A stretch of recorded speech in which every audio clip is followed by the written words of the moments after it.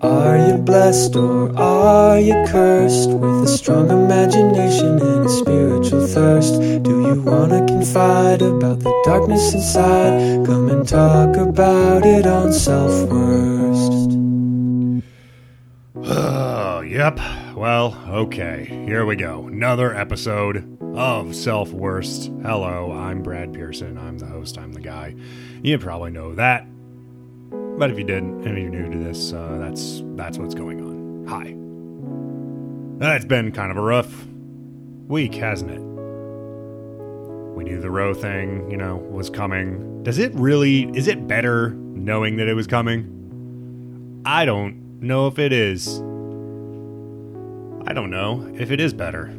I don't know if it's better to just watch things fall apart in slow motion. I don't really know what to say. I hope people stay angry, and I hope people get out and do more than vote. That's about all I can suggest.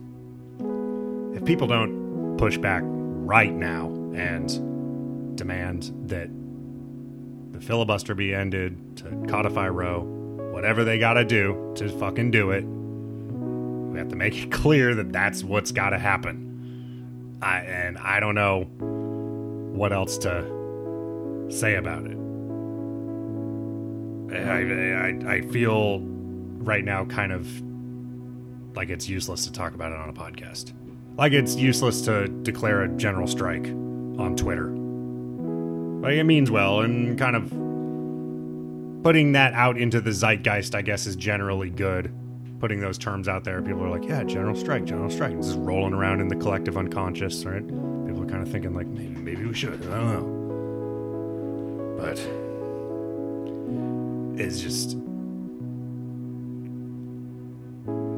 they gotta sweat. They gotta fucking sweat. The Democratic leadership, everybody, they have to. And they can't keep holding this over our heads as leverage to vote and donate.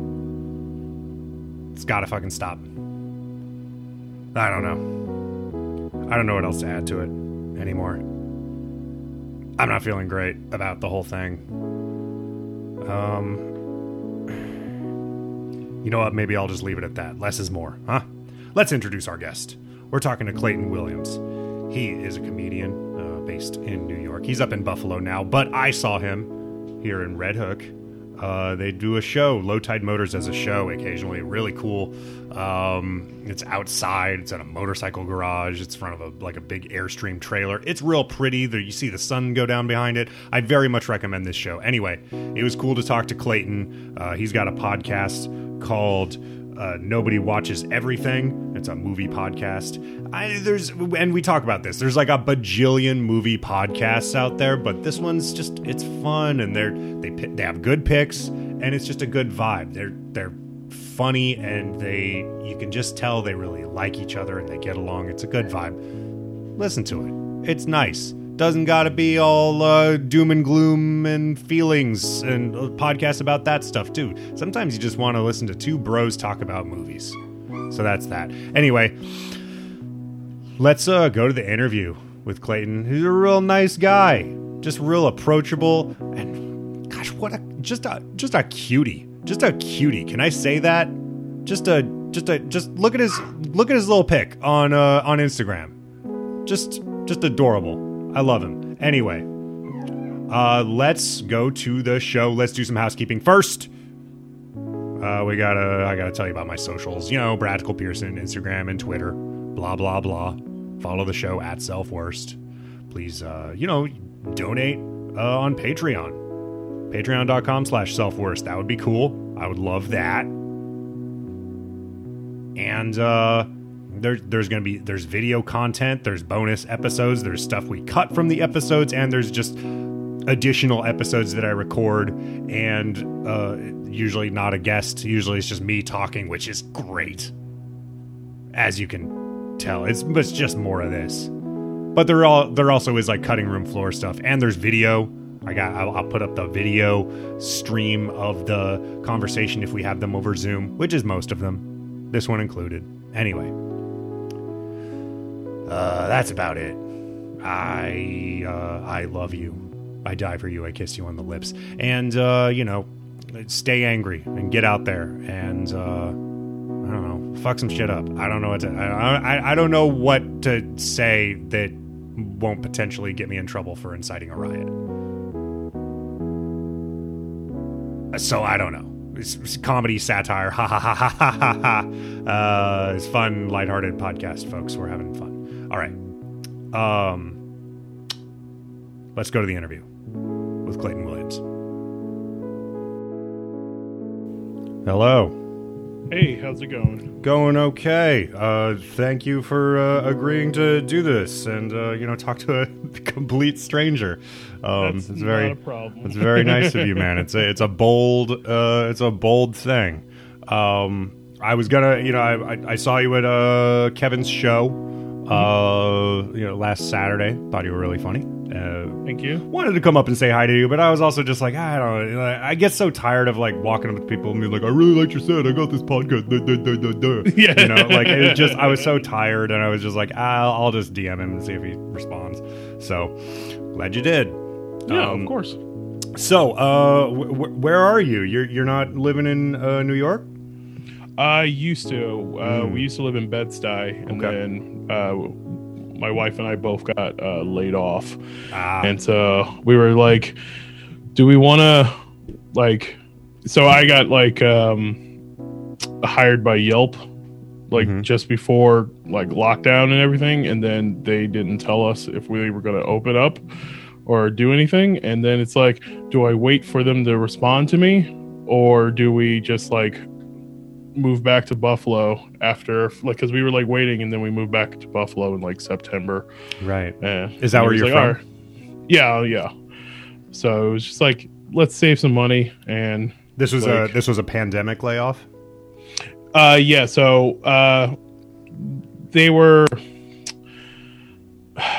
her job, she used to be director of this tutor program or whatever, and they were already being kind of sketchy to her because her boss was kind of intimidated of her and and was afraid that she was going to take her job. So it was more of that kind of situation happening. Yeah. And then I used to work for Spectrum, and they were getting rid of our division anyway. And then just found this is a very millennial experience. The sort of creeping sensation, the sinking feeling of I'm going to get laid off in the next 6 months, and it's coming. They're cutting departments, and you just you're next.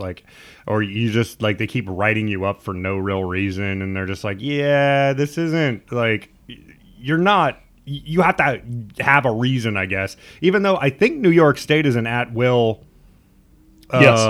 state, right? They can just be bye, you're done now. But they in their heads they have to be the good guy or something and give themselves a reason or something. I don't know what the fuck. Right. They just want to look good, and it's okay, you guys just tell me. I'd much rather, because it's also I'm doing my job. I was the most annoying thing about my when I got let go was he was I was early.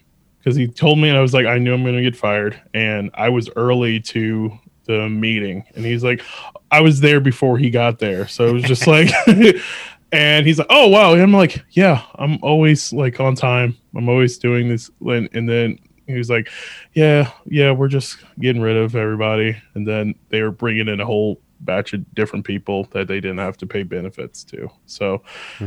All right. Yeah, it was just fun. It's just great. You remember, it seems at least the way, I don't know, TV and movies and media sort of depict it is back in the day, someone would get laid off and they would go on a bender or fucking just shoot up their office or something. They would fucking lose their minds because their life is over, and they'd jump out a window I'm getting laid off, it's over. And now it's just okay, cool, this already happened twice this year. Now I'm gonna go to I'll work at another fucking shithole for 9 months, it's just our experience. We're so used to this thing that used to be earth shattering. It's really weird.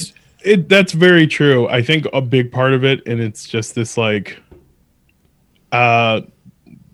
at that time period, it was like no one knew of having any worth, and that was their whole identity, is just having that job.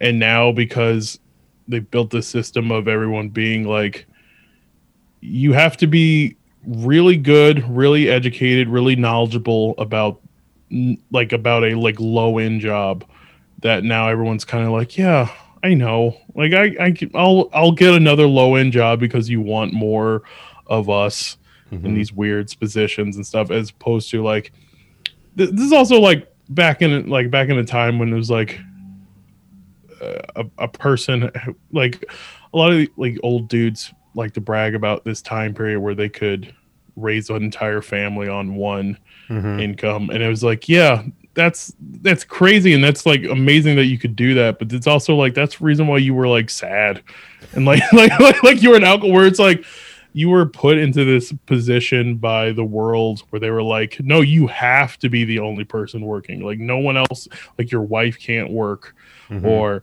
you have to be in this like that awful mindset of like, no, this is going to be the thing, you're just a thing, like you're a machine, you're a hamster on a wheel. Yeah, and then you're going to die at 57, and it's just going to be the thing that your family dealt with, and like like you became distant, and that's like the horrifying truth of like that time period, where it's like, of course these people like started drinking crazy or shot up their job because you just told them they were worthless, like after building up that whole, like, your identity is your factory job or this, that, and the third, and then they're like, well, I've never been a person other than like I might have went to high school for like 2 years and then I got drafted or something like that. Like, so it's like, oh, I've been a guy who works at GM and now I'm nothing, like, and I can't read and my family doesn't know that, and I'm sad. Were you able to find another job up in Buffalo? Yeah, so I manage a spice shop right now. Cool. Like, it's nice. Do you come home kind of smelling like spicy? Oh, all the time. Yeah. It's like the worst some days. Because it's like when you're in the store, you're nose blind to it, because you're just like, it's the smell of the store. How many people come in there who like they smell all the spices and they're like, is this stale or something? You're like, you have COVID.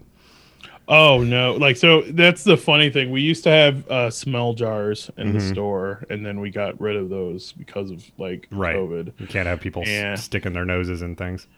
Yeah, because also the people were gross. Oh yeah, people are fucking disgusting. Anything that the public gets to touch is just like. Like, I always like, because I used to have that. Like, I used to work at this store prior to us moving, and then when we said we were moving back, like, my friend of mine who still was working there is like, hey, the manager is retiring, so you should come in and apply. And they were like, okay. And we used to watch people just dig their fingers into these jars and like lick them and like taste these things, and it's like, right, well, you got to lick your finger first so that exactly it sticks, and then you stick your finger into the jar.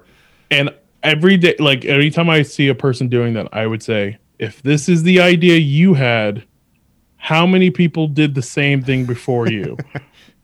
Like, think about it. Like, where if you're like, you're not some new discoverer of the spices. Like, I don't think anyone's ever tried to taste this before. Like, yeah, hundreds of people come into this store, put their spit-covered fingers into this dust, and then lick it, and then you're gonna like, and then you're gonna be the all asshole. These little Christopher Columbuses coming into your store, being like, "Oh, I can enslave an entire continent over this shit. I discovered it." And like, nah, man, it's like, okay, that's turmeric. Yeah, exactly. No one cares. Like, let's hope you die of some weird illness because you wanted to be like the new explorer who's lying about something. Like, yeah. So we got rid of that, and people complain about it all the time. There's got to be some way, like with like a Froyo, sample spoon kind of deal or something, right? There's got to be some way of doing it, right? Having one of those little paper envelopes, like the salt comes in like McDonald's.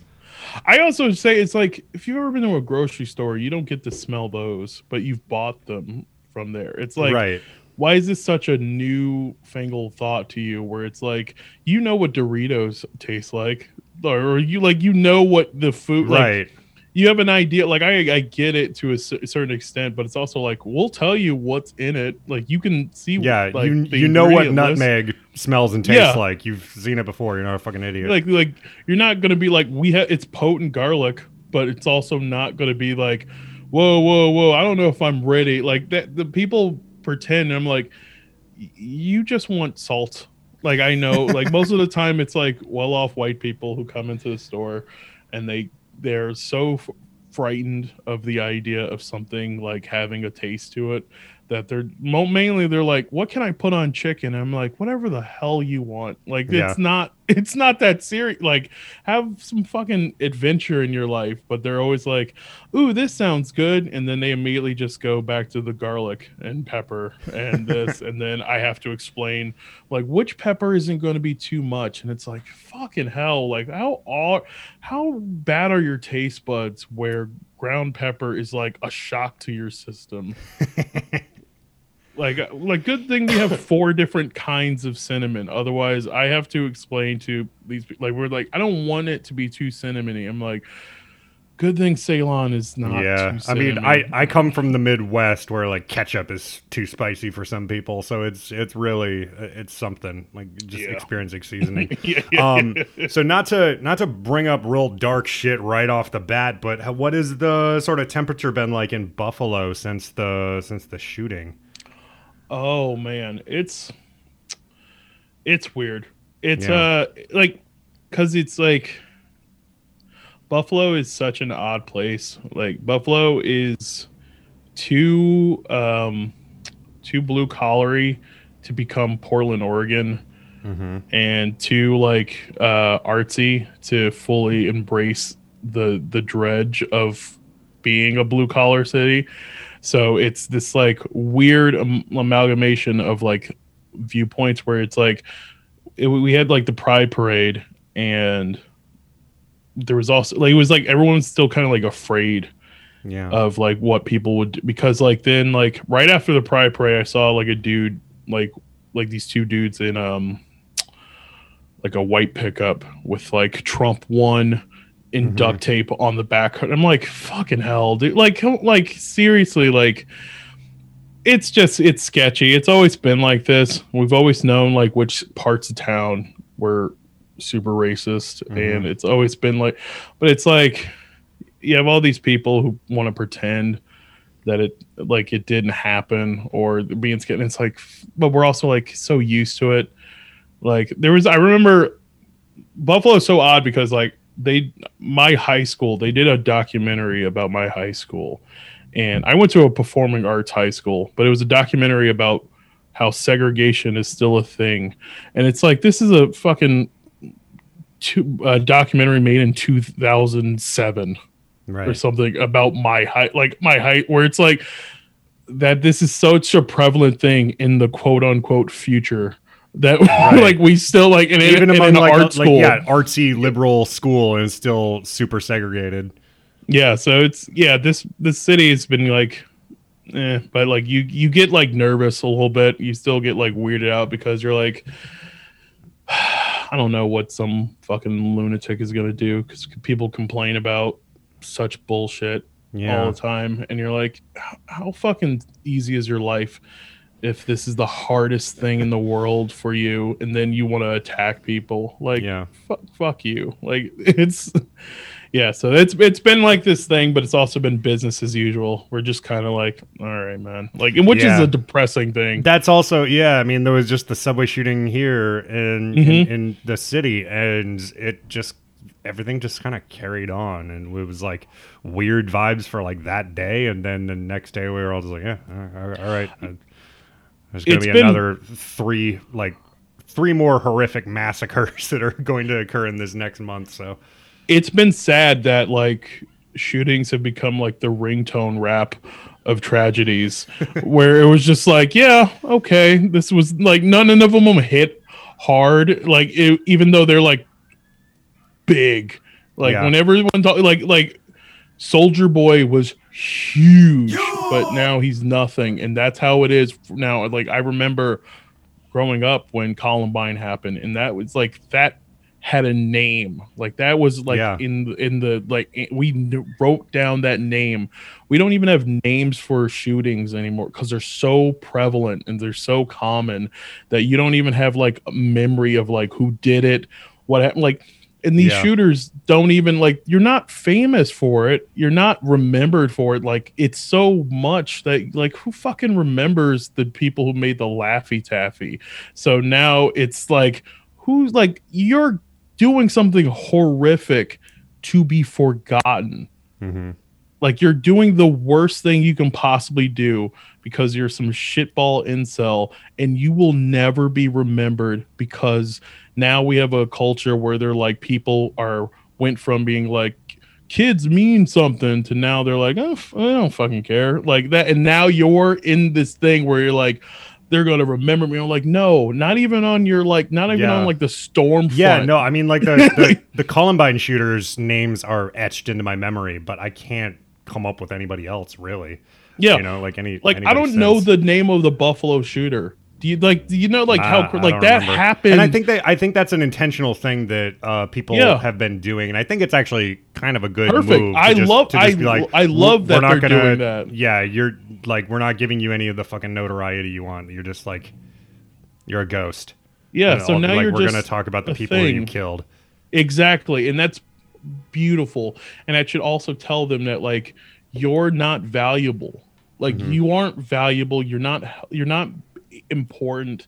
Like, you've now made more minorities more valued and viewed. Like, we now know more of their name. It's like, you're being counterintuitive to your plan, you fucking loser. Like, that's the awful truth about these horrific things. But yeah, we're just So let's talk about young Clayton growing up in Buffalo and what got you into the arts. Were you encouraged to pursue an artistic career? And it seems like you I've listened to a little bit of your podcast. You're a movie guy, and you like wrestling a lot, and you have a nerd streak for sure. Which I think I don't know. Just talk about that. Talk about growing up as an artsy nerd in Buffalo. Man. So I was born in Albany. Okay. Like, half my family is in Albany, and like my mom's half of the family is in Buffalo. And so I was born in Albany and lived there until I was like 5 or 6, and then moved to Atlanta for like a few months, and then we moved to Virginia, and I lived in Virginia until I was like 11. And like, I always like drew. Like, I draw, and like, I would make my own toys out of like twist ties. Like, I would like go to, like, twist ties you get from like the garbage bags and stuff.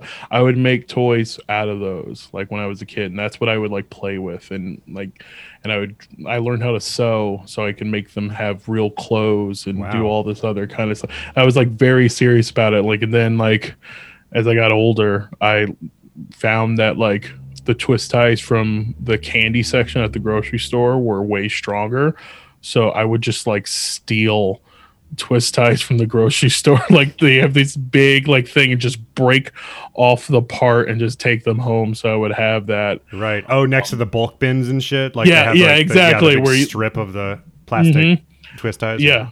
So I would take those, and then so I've always been kind of like, and my mom has always been like very supportive about me doing art and stuff. And she like she always would like take me to like museums, or like take me to movies, because she knew I loved movies. Like, I remember my mom surprising me with going to see Toy Story when it came out, and that was like the coolest fucking thing in the world. Like, I've always like, that's always been like a big support system, is my mom and my grandmother, like, always being like very supportive of me doing art. And then like I've lived most of my life in Buffalo because like we moved when I was like 10, and being into like that kind of stuff was also a little bit like different because like you're like black kids couldn't be weird until recently. I was gonna say you're part of a subculture that I find really interesting, which is black nerds. It's a thing.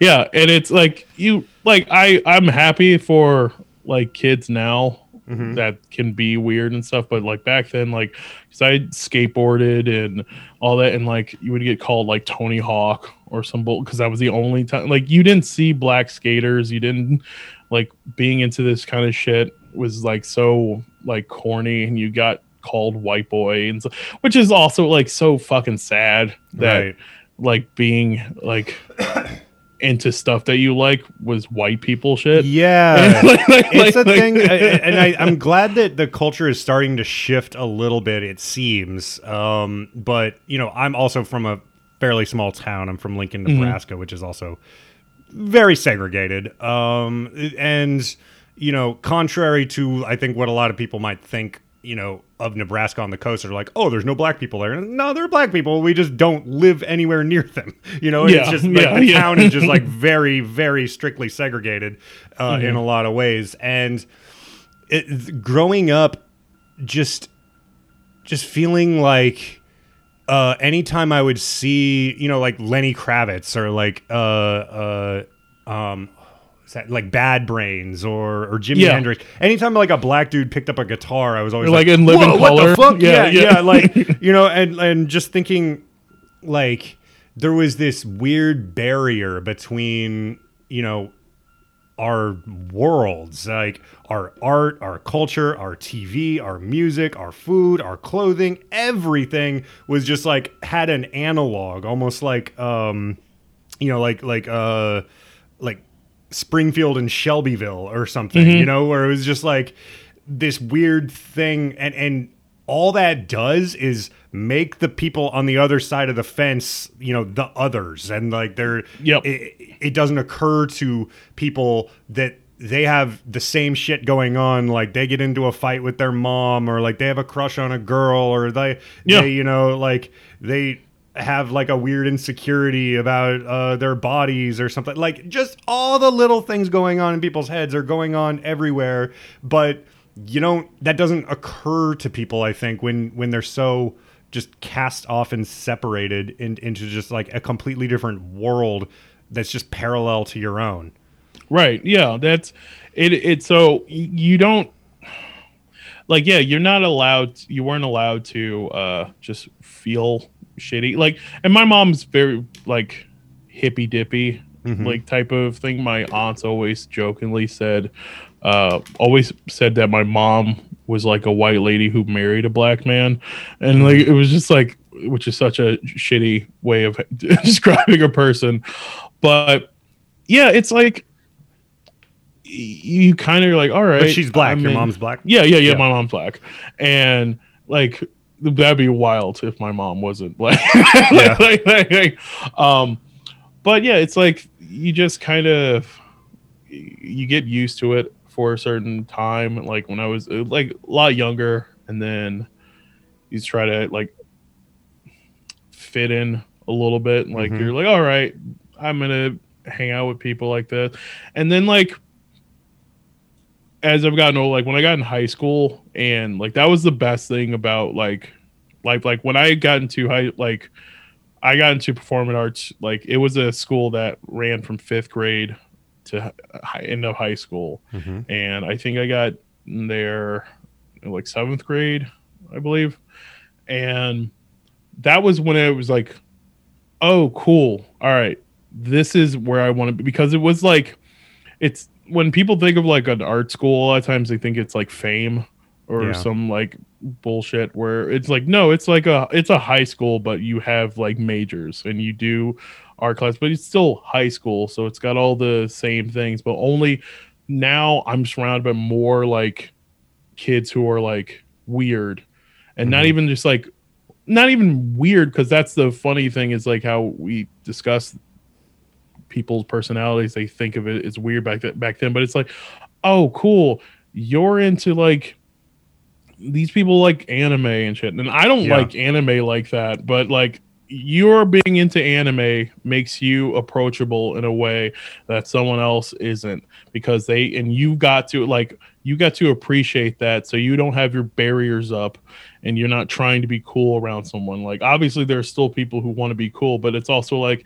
you fucking listen to My Chemical Romance, so like you're not that hood or like that type of so it was really cool to like be able to hang out with like other black kids who like that kind of shit and like skateboarding or listen to like metal or that kind of, and then you're like, we're also black, like we're all like and you like, you don't feel that like otherness in like your own culture, and then it's like, yeah, fuck yeah, we're because there's stuff that people are not going to understand about your experiences in your life and stuff. Like, I love the fact that I get to watch like black TV shows that speak to me, and they're not of like these fucking old timey like shitty stereotypical TV shows. Like Atlanta is incredible, and it's like, it's a very black show, but it's also surreal as fuck, and like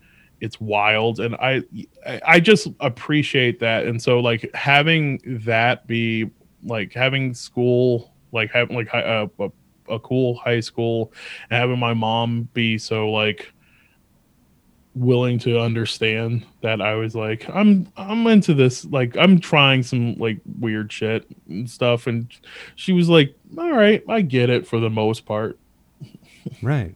That's great. What with the high school itself, the art school, was it fairly integrated?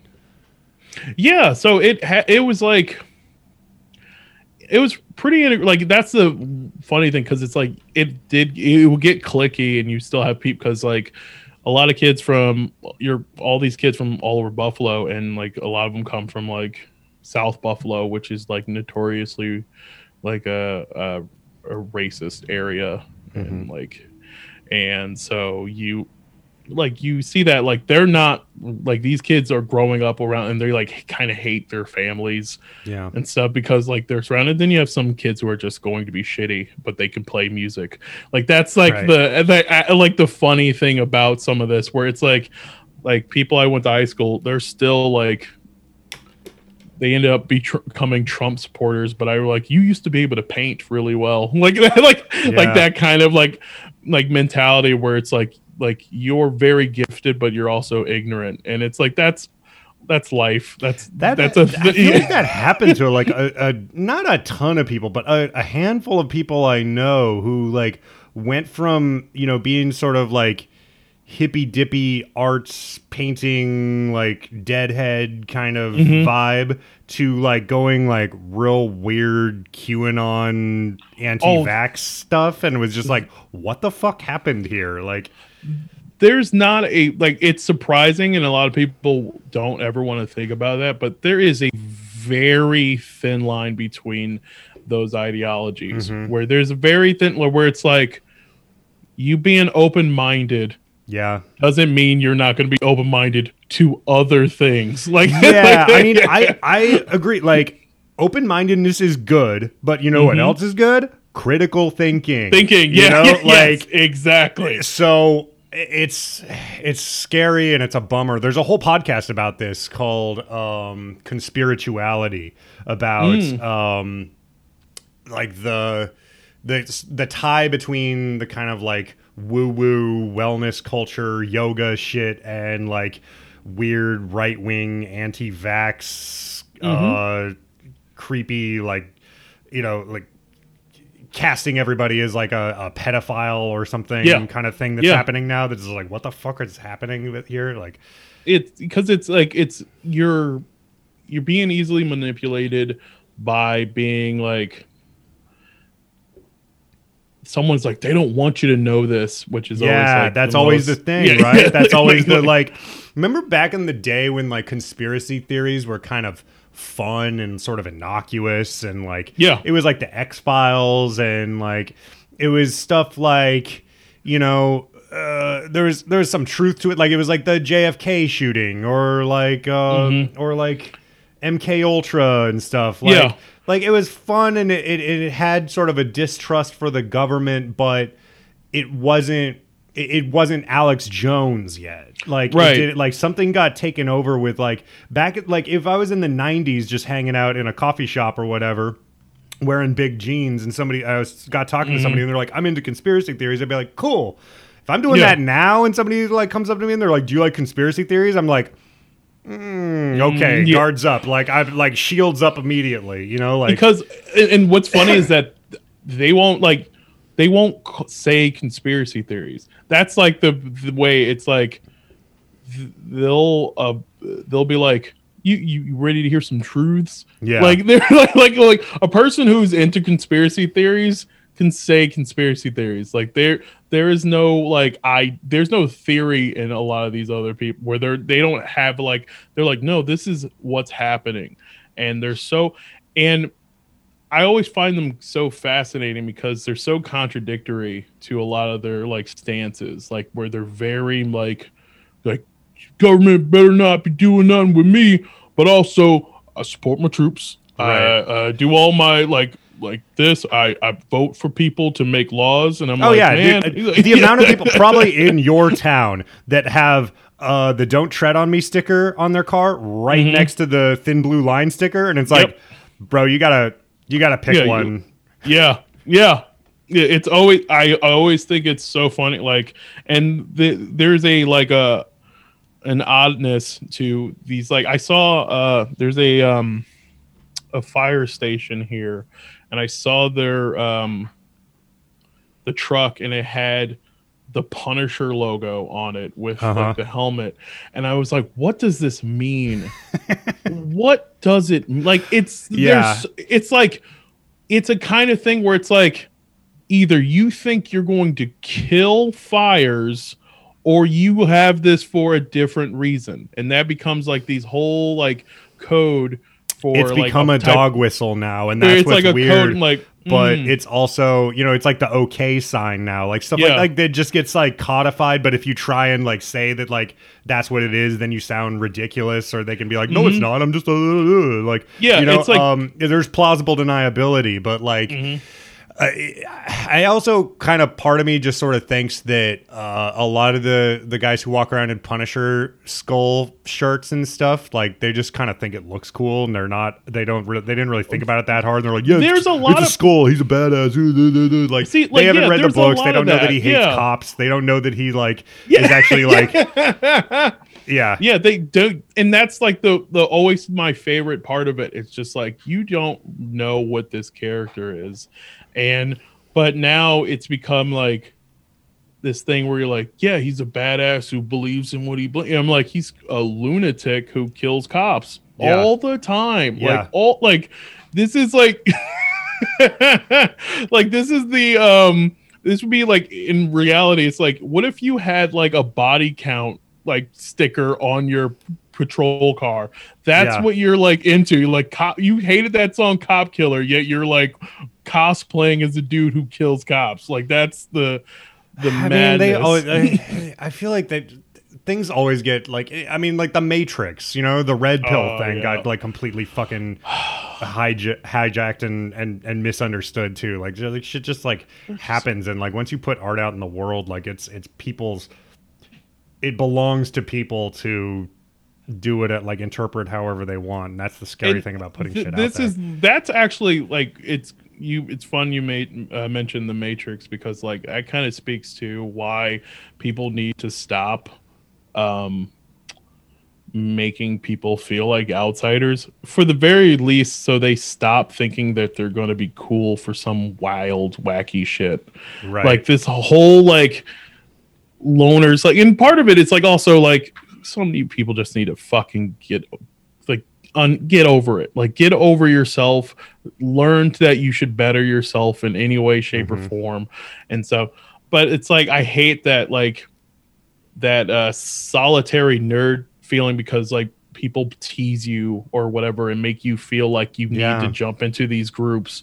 And like I'm lucky that like I didn't fall into some like wild Same. thing. Yeah. Where I you're look like, that's the thing is like I have some degree of empathy, I guess, for a lot of these people because I could see how that happens because like I think as kids who grew up kind of nerdy and outcast and, you know, getting bullied or whatever, that's the primordial ooze from which all those people emerge. And, you know, it's weird that in the span of our generation, nerds have gone from the scrappy underdog, you know, I just listened to your episode about Angus, which is one of my favorite fucking movies of all time. Yeah. And he's an underdog and he rises to the occasion and you know, we're rooting for him the whole time.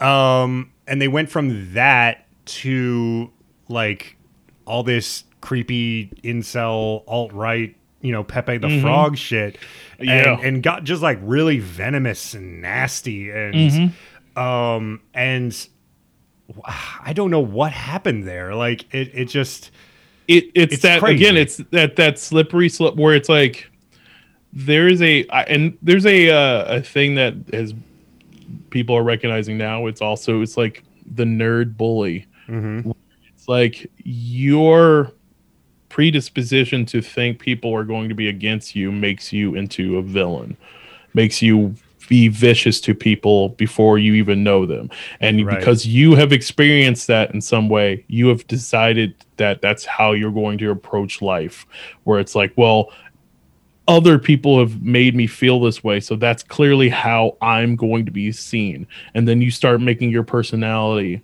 only being shitty, and then like condemning yourself to never having anyone be close to you because you're afraid that no one could be close to you. Right. And it's sad. It's a trap. And, you know, you learn the cruelty and you become cruel yourself in your deflection of that cruelty. And it's, I mean, I've seen this happen to people, you know, and I hear their story. And what the thing is, like you were saying with like people need to like kind of get over their shit is it's the victim mentality. It's that idea that, because what I hear from these people who are just kind of relentlessly mean and just unforgiving towards people is like it's always some sob story, like you know, like I am, you know, I'm so put upon, and it's all about like I went through all of this as a kid, and I went through it, and it's just like, yeah, well, I don't know, man, life's hard. Like, I'm sorry that happened, but like, fucking, I don't know what to tell you at this point. Like, you know all of that, you can process it, and you can deal with it, and you can not take that shit out on other people because, like, it's just so frustrating. Yeah, and that's like the saddest part. Like, there's also that horrible thing of like weaponizing mental health and like that period of time when people learned what Asperger's was and they decided that they all were going to claim they had it so they could just be cruel to people. Right. And there's an episode of Curb Your Enthusiasm about that, right? Yeah. Where he's just like, I'm on the autism spectrum. I'm an excellent driver. And he just like uses it to be a dick.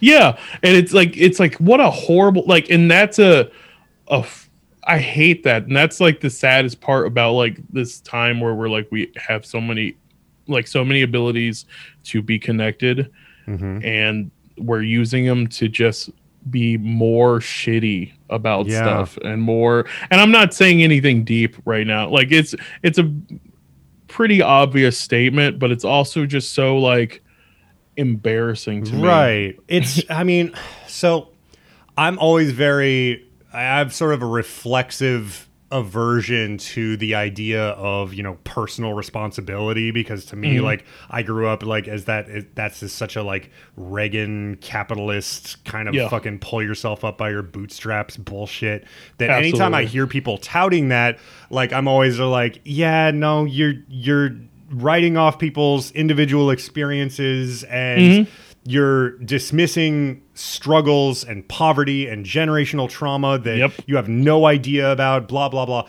Right. But the other side of that, I think, is there's an overcorrection, I think, perhaps in kind of the more like progressive lefty arena, right?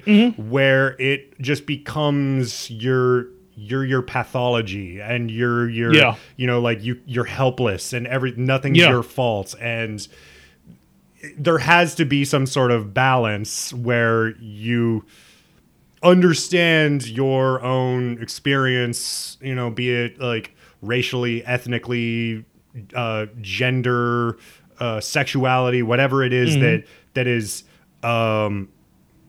giving you extra struggles through your life, but then it's on you.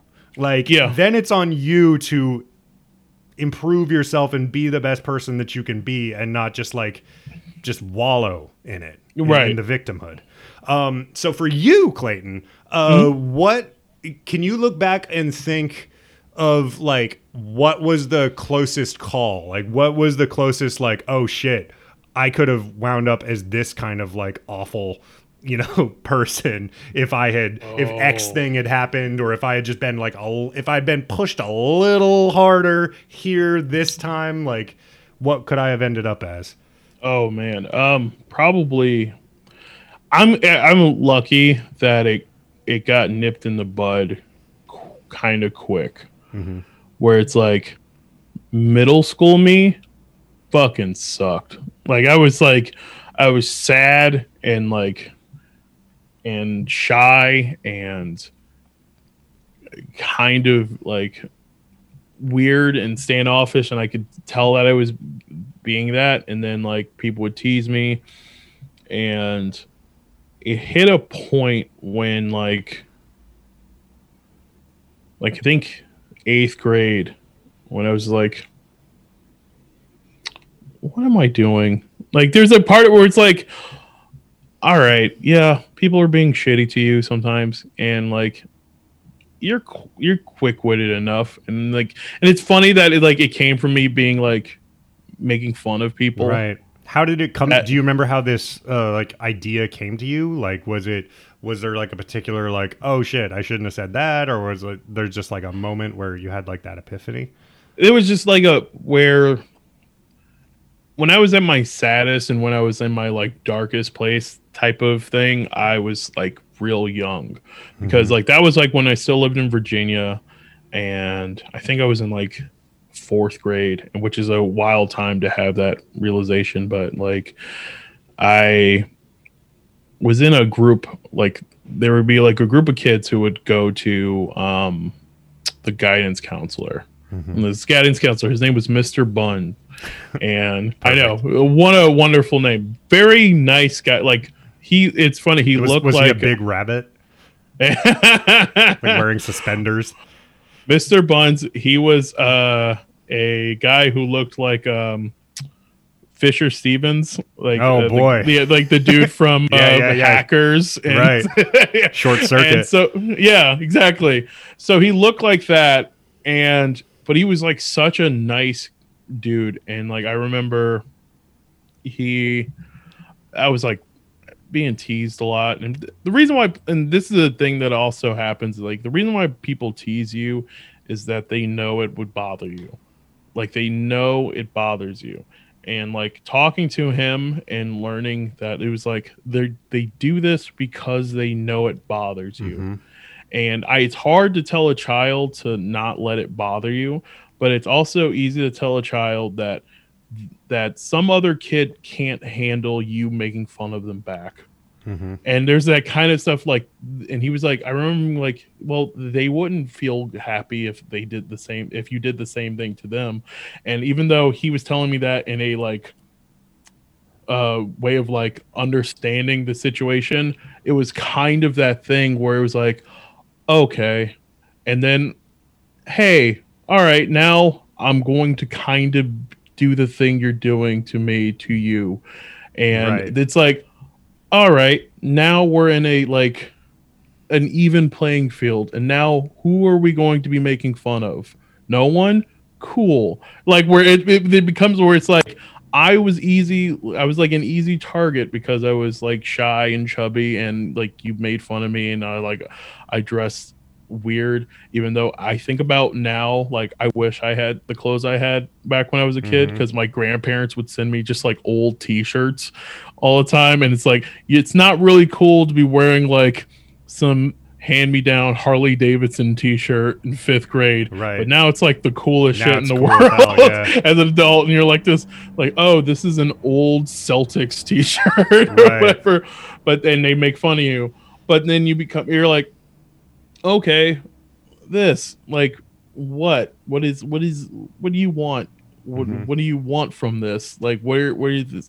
And like, and I also overdid it at a certain point, and you realize it because like I know myself is like, because I have no, like, I'm very patient, but I also have no patience for people being assholes a lot of times. So it's like, you got to understand, I can be the meanest person you've ever met, and I know what makes, like, I just judging off of how you talk about me or talk to me, I know what bothers you, and I will say this, and then we're just going to be in this weird standoff, and it's like it's either I become you or we stop doing this. And it's like, do you want to be me and be sad, or do you want to just be like, hey, this, I have this, like it becomes that kind of thing. And it's a awful thing that has to happen for a lot of people. And I think that sucks so much, where some people need like to be scolded in a way. It's like that, like some people need to know fire's hot type of situation. But like that was what brought it, and it was like, okay, now I'm not like miserable and sad. Now I know how to just like defend myself in general rather than being like cruel to someone. Where I remember this dude would just like, he always wanted to like to try to fight me, and it was like this, okay, like what do you want? Like, and I would watch him get so upset that I wasn't like scared of him, or wasn't being like coward, like that kind of, it was just like, dude, what, let's, like, I'm not a fighter, I'm not like that kind of personality, and I'm like, you're literally watching me draw Mortal Kombat characters and like what are you talking, like the Ninja Turtles and shit, and then you like, I'm like, clearly I'm not that. Well, maybe he saw that and he was like, maybe he does know how to perform a fatality, you know? Yeah, right. Which is, so this is something that I was thinking, and it's very bleak, but it's also a thing that I feel people don't ever take into consideration. We live in such a wild time where people are so on edge and so in like outrageous and so violent and so just like ready to burst on something, is that people don't behave like people are the people they are now. Yeah. Like no one ever treats anyone like someone could shoot you. Yeah. Where that's like, and I don't want anyone to live their life in fear like that, but also take into consideration that we live in like a time and in a world where people are being shot because someone was loud at them at a movie theater, or you see fights at like Waffle Houses because someone was in line before them, and that kind of like, where we're like, we live in a time where people are psychopaths, and you don't know who any of these people are half the time. So why be that to another person? Like, and it's like, a part of it, I think it's because they think like, well, I'm the psychopath because I'm ready to blow right now. I'm like, what about this person? It makes me think of like the Will Smith, Chris Rock thing, where like so many people were shocked by it, and like I mean I was like, wow, that was wild that happened on live TV and everything, but I'm kind of two minds about it, because I'm like, well, I mean, he was just making a joke. There's no reason, like, you look like an asshole now because you lost your temper and, you know, you look like a dumb baby and you can't handle your shit, right? Yeah. But also, there is kind of like, I'm a little bit of a believer in like talk shit, get hit. Like you should, like, if you talk, like, expect that. Like, I don't know, like, don't be so like fucking, don't be clutching your pearls if somebody like has a real issue with you and like escalates it, because like that's the world we live in. I don't know, man. That's been my thought. Why are we so scandalized by like someone getting slapped? Why are we so scandalized by like a fist fight on the street? It's just like, okay, this shit happens. Like that's how I've thought about like old comedians who talk about cancel culture a lot, where it's like, a lot of these people are very broy and very much talk about like, remember when men were men and all this other stuff. And it's like, think about and then it, somebody like, gets slapped and they're like, ah, right? Or not even just slap. It's like someone calls them out online. And it's like, think of it like this. You are a digital figure right now. You're talking online. And if someone calls you out because you said something stupid, that is a digital slap. Right. That is you getting punched in the face. And if you can't handle being digitally punched in the face, then you're soft in your realm. In your realm of like, now there's obviously people who are overdoing it because everyone wants to dogpile because we're all lunatics. Yeah. But there's also like hey man, like these are the repercussions of talking shit. Like, yeah, you grew up knowing that like you could get in a fist fight with someone if you acted like wild around them. And now that's what it is now. People aren't like, there are people who still fist fighting for sure, but it's also like, this is how people fist fight online. It's like you're like getting taken down a notch but you can't handle it because you're like, well, I don't have any way of recognizing or like combating that. And I'm like, yeah, like fucking like deal with it. Like shut up. Like that's how you got punched. You're like, my bad. There's that Mike Tyson quote about like how the internet has gotten people used to being disrespectful to other people without getting punched in the face. Exactly. And it's like, well, now we've seen that happen. We see one little example of that happen. It wasn't even a closed fist. Slapped him, you know, and everybody is so like, oh, this is an attack on free speech, and like we need to keep comedians safe, and this is about our rights, and blah blah blah. And it's just like, there's nothing in the Constitution that says that nobody can slap you for talking shit about their wife. Like that's a thing that you should expect to happen. Like it could happen. It also, yeah, exactly. It's also, let's not pretend like we weren't, like there aren't thousands of videos on YouTube of that say comedian gets confronted by heckler. Like this has been such a thing that's been happening forever, where it's like some asshole comes up and wants to fight you. And what I think that makes me more upset about the Will Smith thing is that it has made shittier comedians make that their thing. Like right after that happened, I was on a show with someone and like their whole set, they were just bothering people. Like they were like antagonizing people. And then like someone actually came up and wanted to fight them. And then like 2 hours later, video is online of them like this like person tries to fight comedian. And I'm like, you weren't even telling jokes. Like there was a person in the audience wearing a mask, just like chilling, and you're like, you don't have to wear a mask, right? You don't know, and you're like, why bother that person? They braved, they braved out and showed that like this is how I'm comfortable in this environment, and I paid money to see a comedy show, and now you're gonna shit on me because I'm making myself comfortable so you can get money, like. Yeah. What's that like? And so it's just more people who like feel emboldened. Like we weren't watching people fight people on stage for years. Like it's been a thing. Like people. Yeah, dude. I mean, people used to have duels.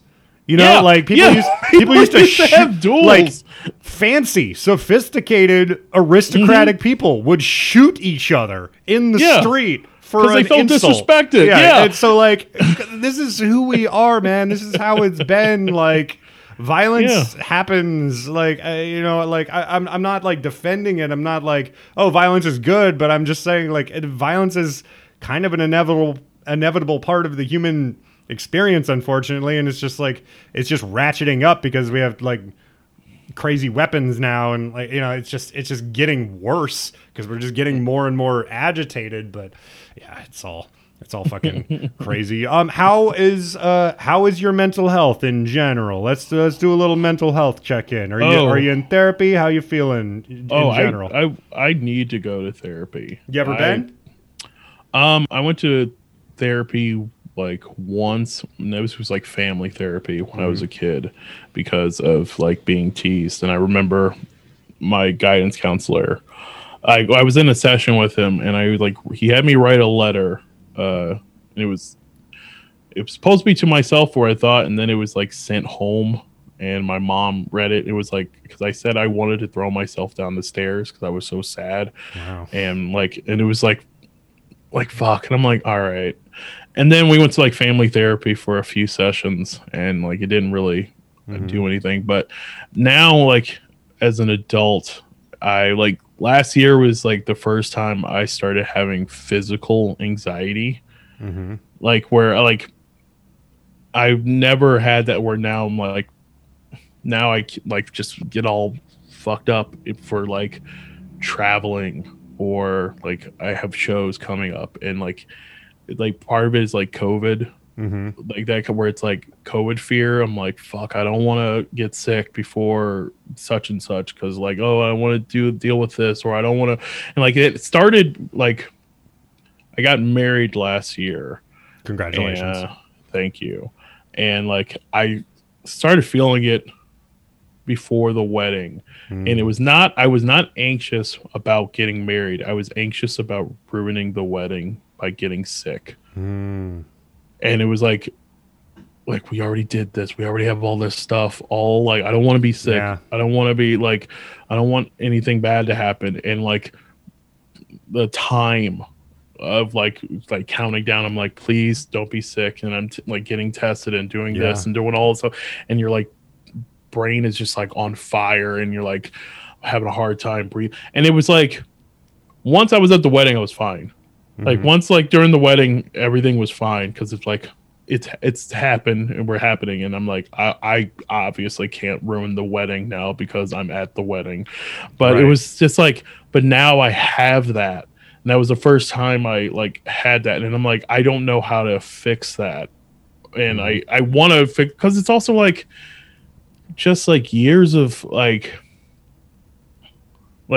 hating myself for whatever, and you're just kind of like, I don't like me because I'm like this, or I was too mean to a person 15 years ago, or just like, I don't know if I tried hard enough, or if I was like talk to people, or if I like should have done this, and then like get all caught up, and you're like, Jesus Christ, why is that important? Like, why is that happening to my brain?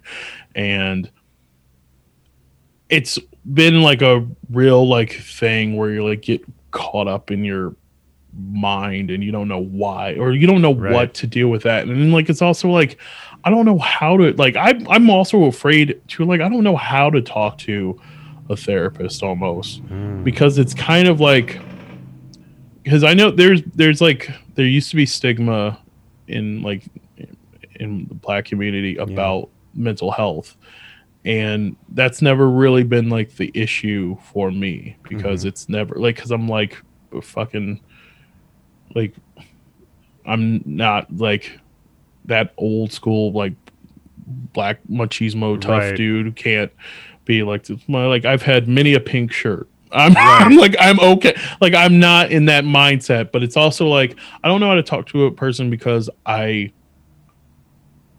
don't know if I'm going to be saying things honestly, because I'm always like kind of keeping stuff to myself because I don't want anyone else to be bummed out, or like I know that I've kept a lot of stuff inside or felt because I know that like my mom would get sad or my mom will overthink stuff, and she never really listens. Of like that's a parent thing of like you want to like help you and do stuff, Right.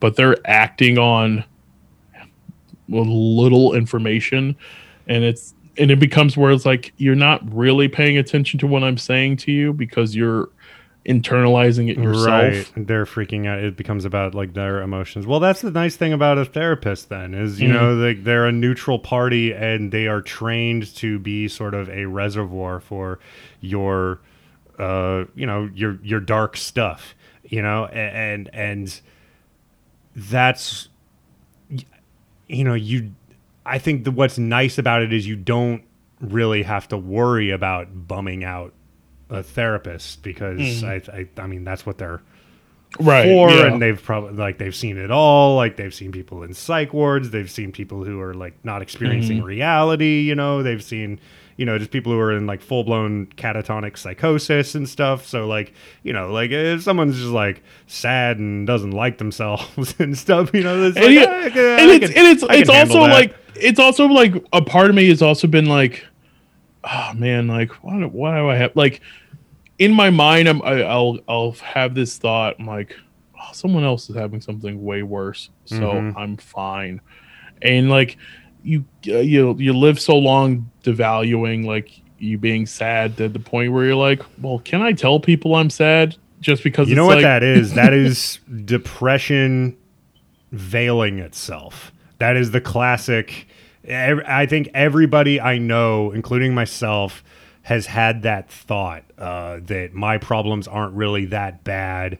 I've never like had anything amputated. I haven't been in a war zone. Like I don't have like that level of trauma. People go through much worse things, and to see it for what it is, which is just that is your mind, the narrative of your mind making up a reason to not go in there, not explore it, and it's a hurdle for sure, but it's a jumpable hurdle, that people can get through. Are there other things like, I don't know, just financial, logistical accessibility issues like that? It's funny because like right now, financially, I'm in like the best shape of my life financially, like where it like for sure I would have definitely never been able to get therapy like 4 years ago, just because it's like make no money, and I was like not even 4 years ago for sure, not maybe 4 years ago, like certainly like before my wife and I got together. Like we've been together for like 6 years, and before we got together I for sure could not have even fathomed being able to afford therapy or any of that kind of situation, because you're just like, but now that's not really the hurdle and stuff, because it's like, okay, yeah, I could do it and I can better myself. I don't know where to go. I don't know what to like, who I would talk to or what I go to or ask. And then I'm like, will this mean anything to me, or will they get what I'm saying, or will they understand that kind of stuff? And like, what kind of therapist do I go to? Like, where was that? It's like, there's like, again, that all these building up anxieties of like, when am I going to be doing therapy wrong? And that's kind of like you're like, what the hell are you? You can make it really high stakes, and it doesn't need to be, because what's another cool thing about it is there's no contract. Like if you're not vibing with a therapist, you can just like stop showing up, and it's fine. Like it just you can just like tell them like, I'm not going to see you anymore. The end. And it's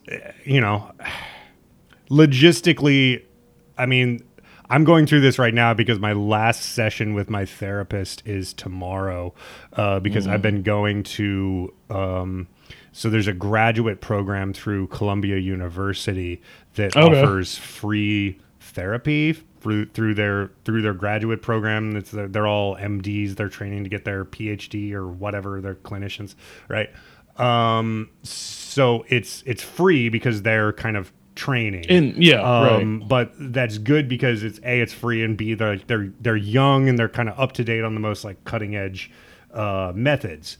However, it's all the way up in Harlem, and I live in Red Hook, Brooklyn, and they are ending their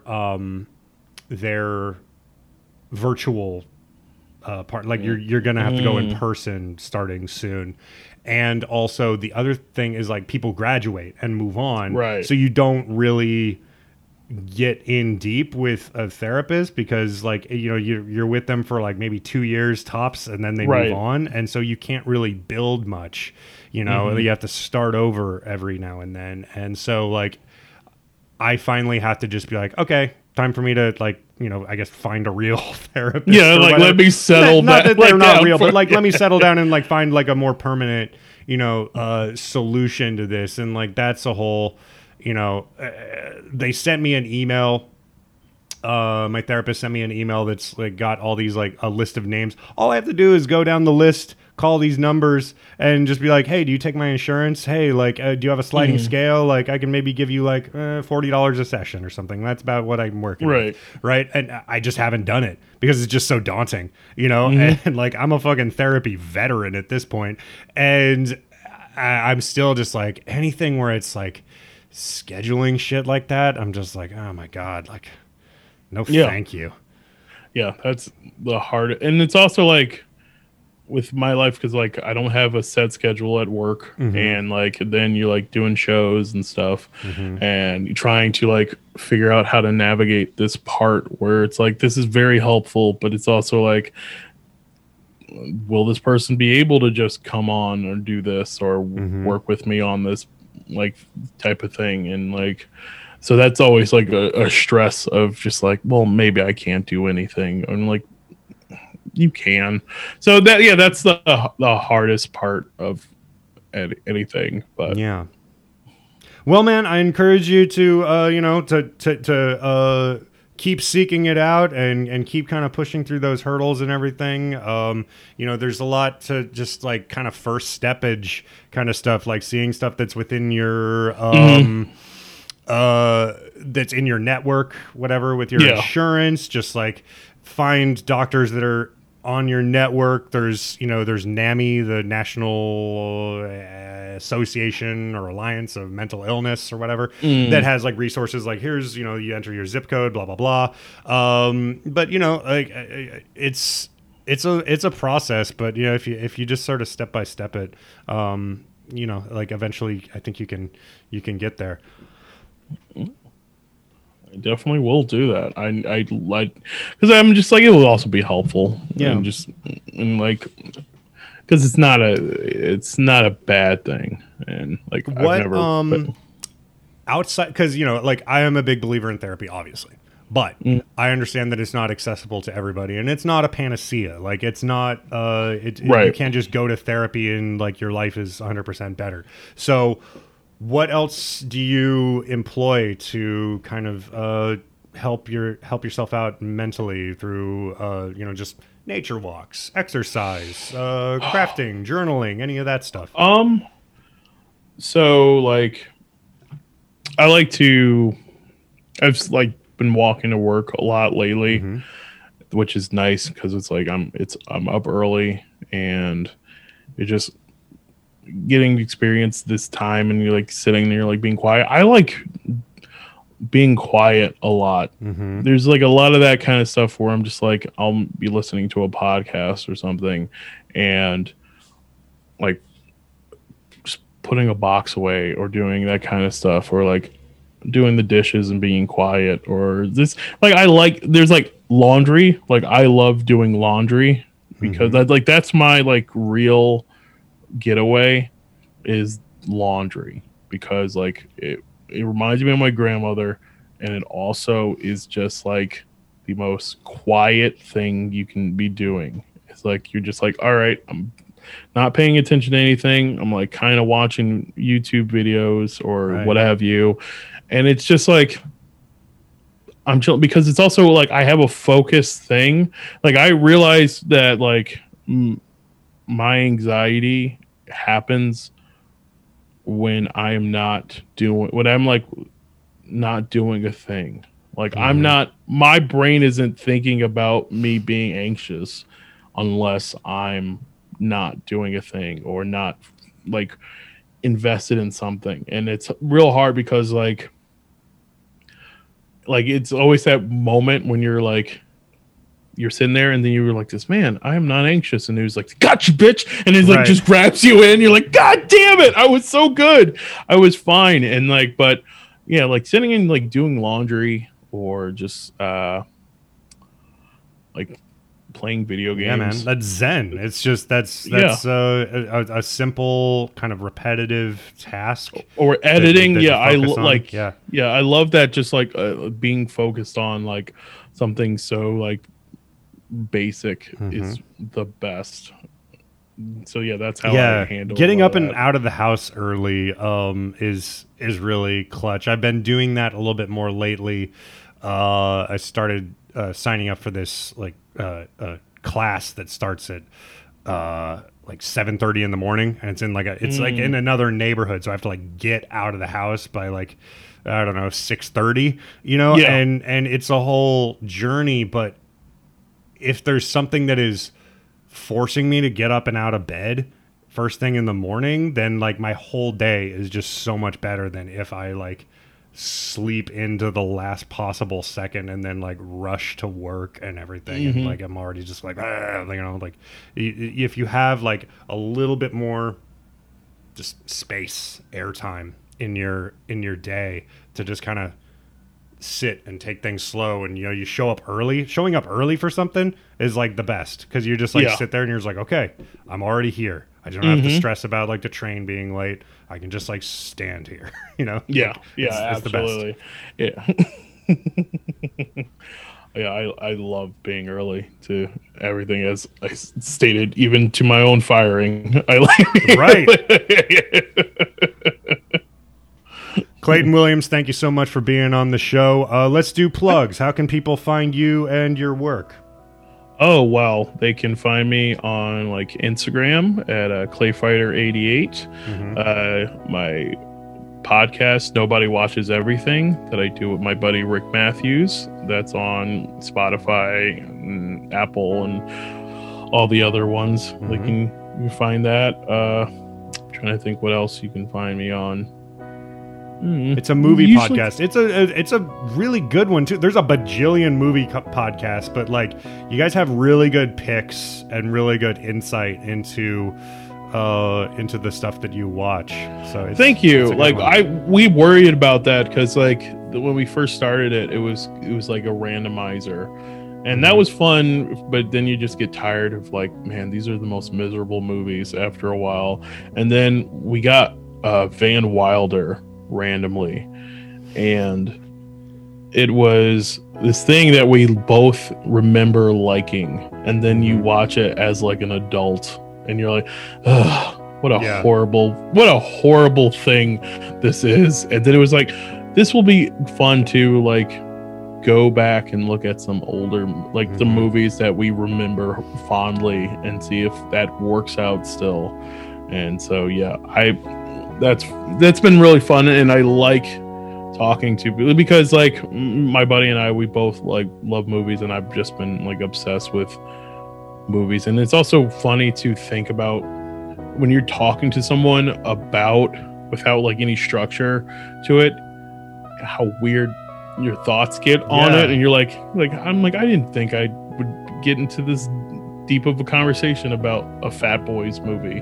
Yeah, so, I mean, honestly, like that's what the essence of any good podcast is. It's not really the content, it's the vibe. And the audience that you build, they're there not because like they're not even there because they like give a shit about the whatever movie it is. Really, they're like, oh, I have to know about like what their thoughts are on Top Gun because that's they're like, no, I like these two guys and I like their friendship, I like their vibe, I like the hang. That's it. You know? Yeah. So if you find people who get that, then you're in. Yeah, absolutely. But this was a lot of fun. I had a lot of fun talking. Thanks for doing this. This was great.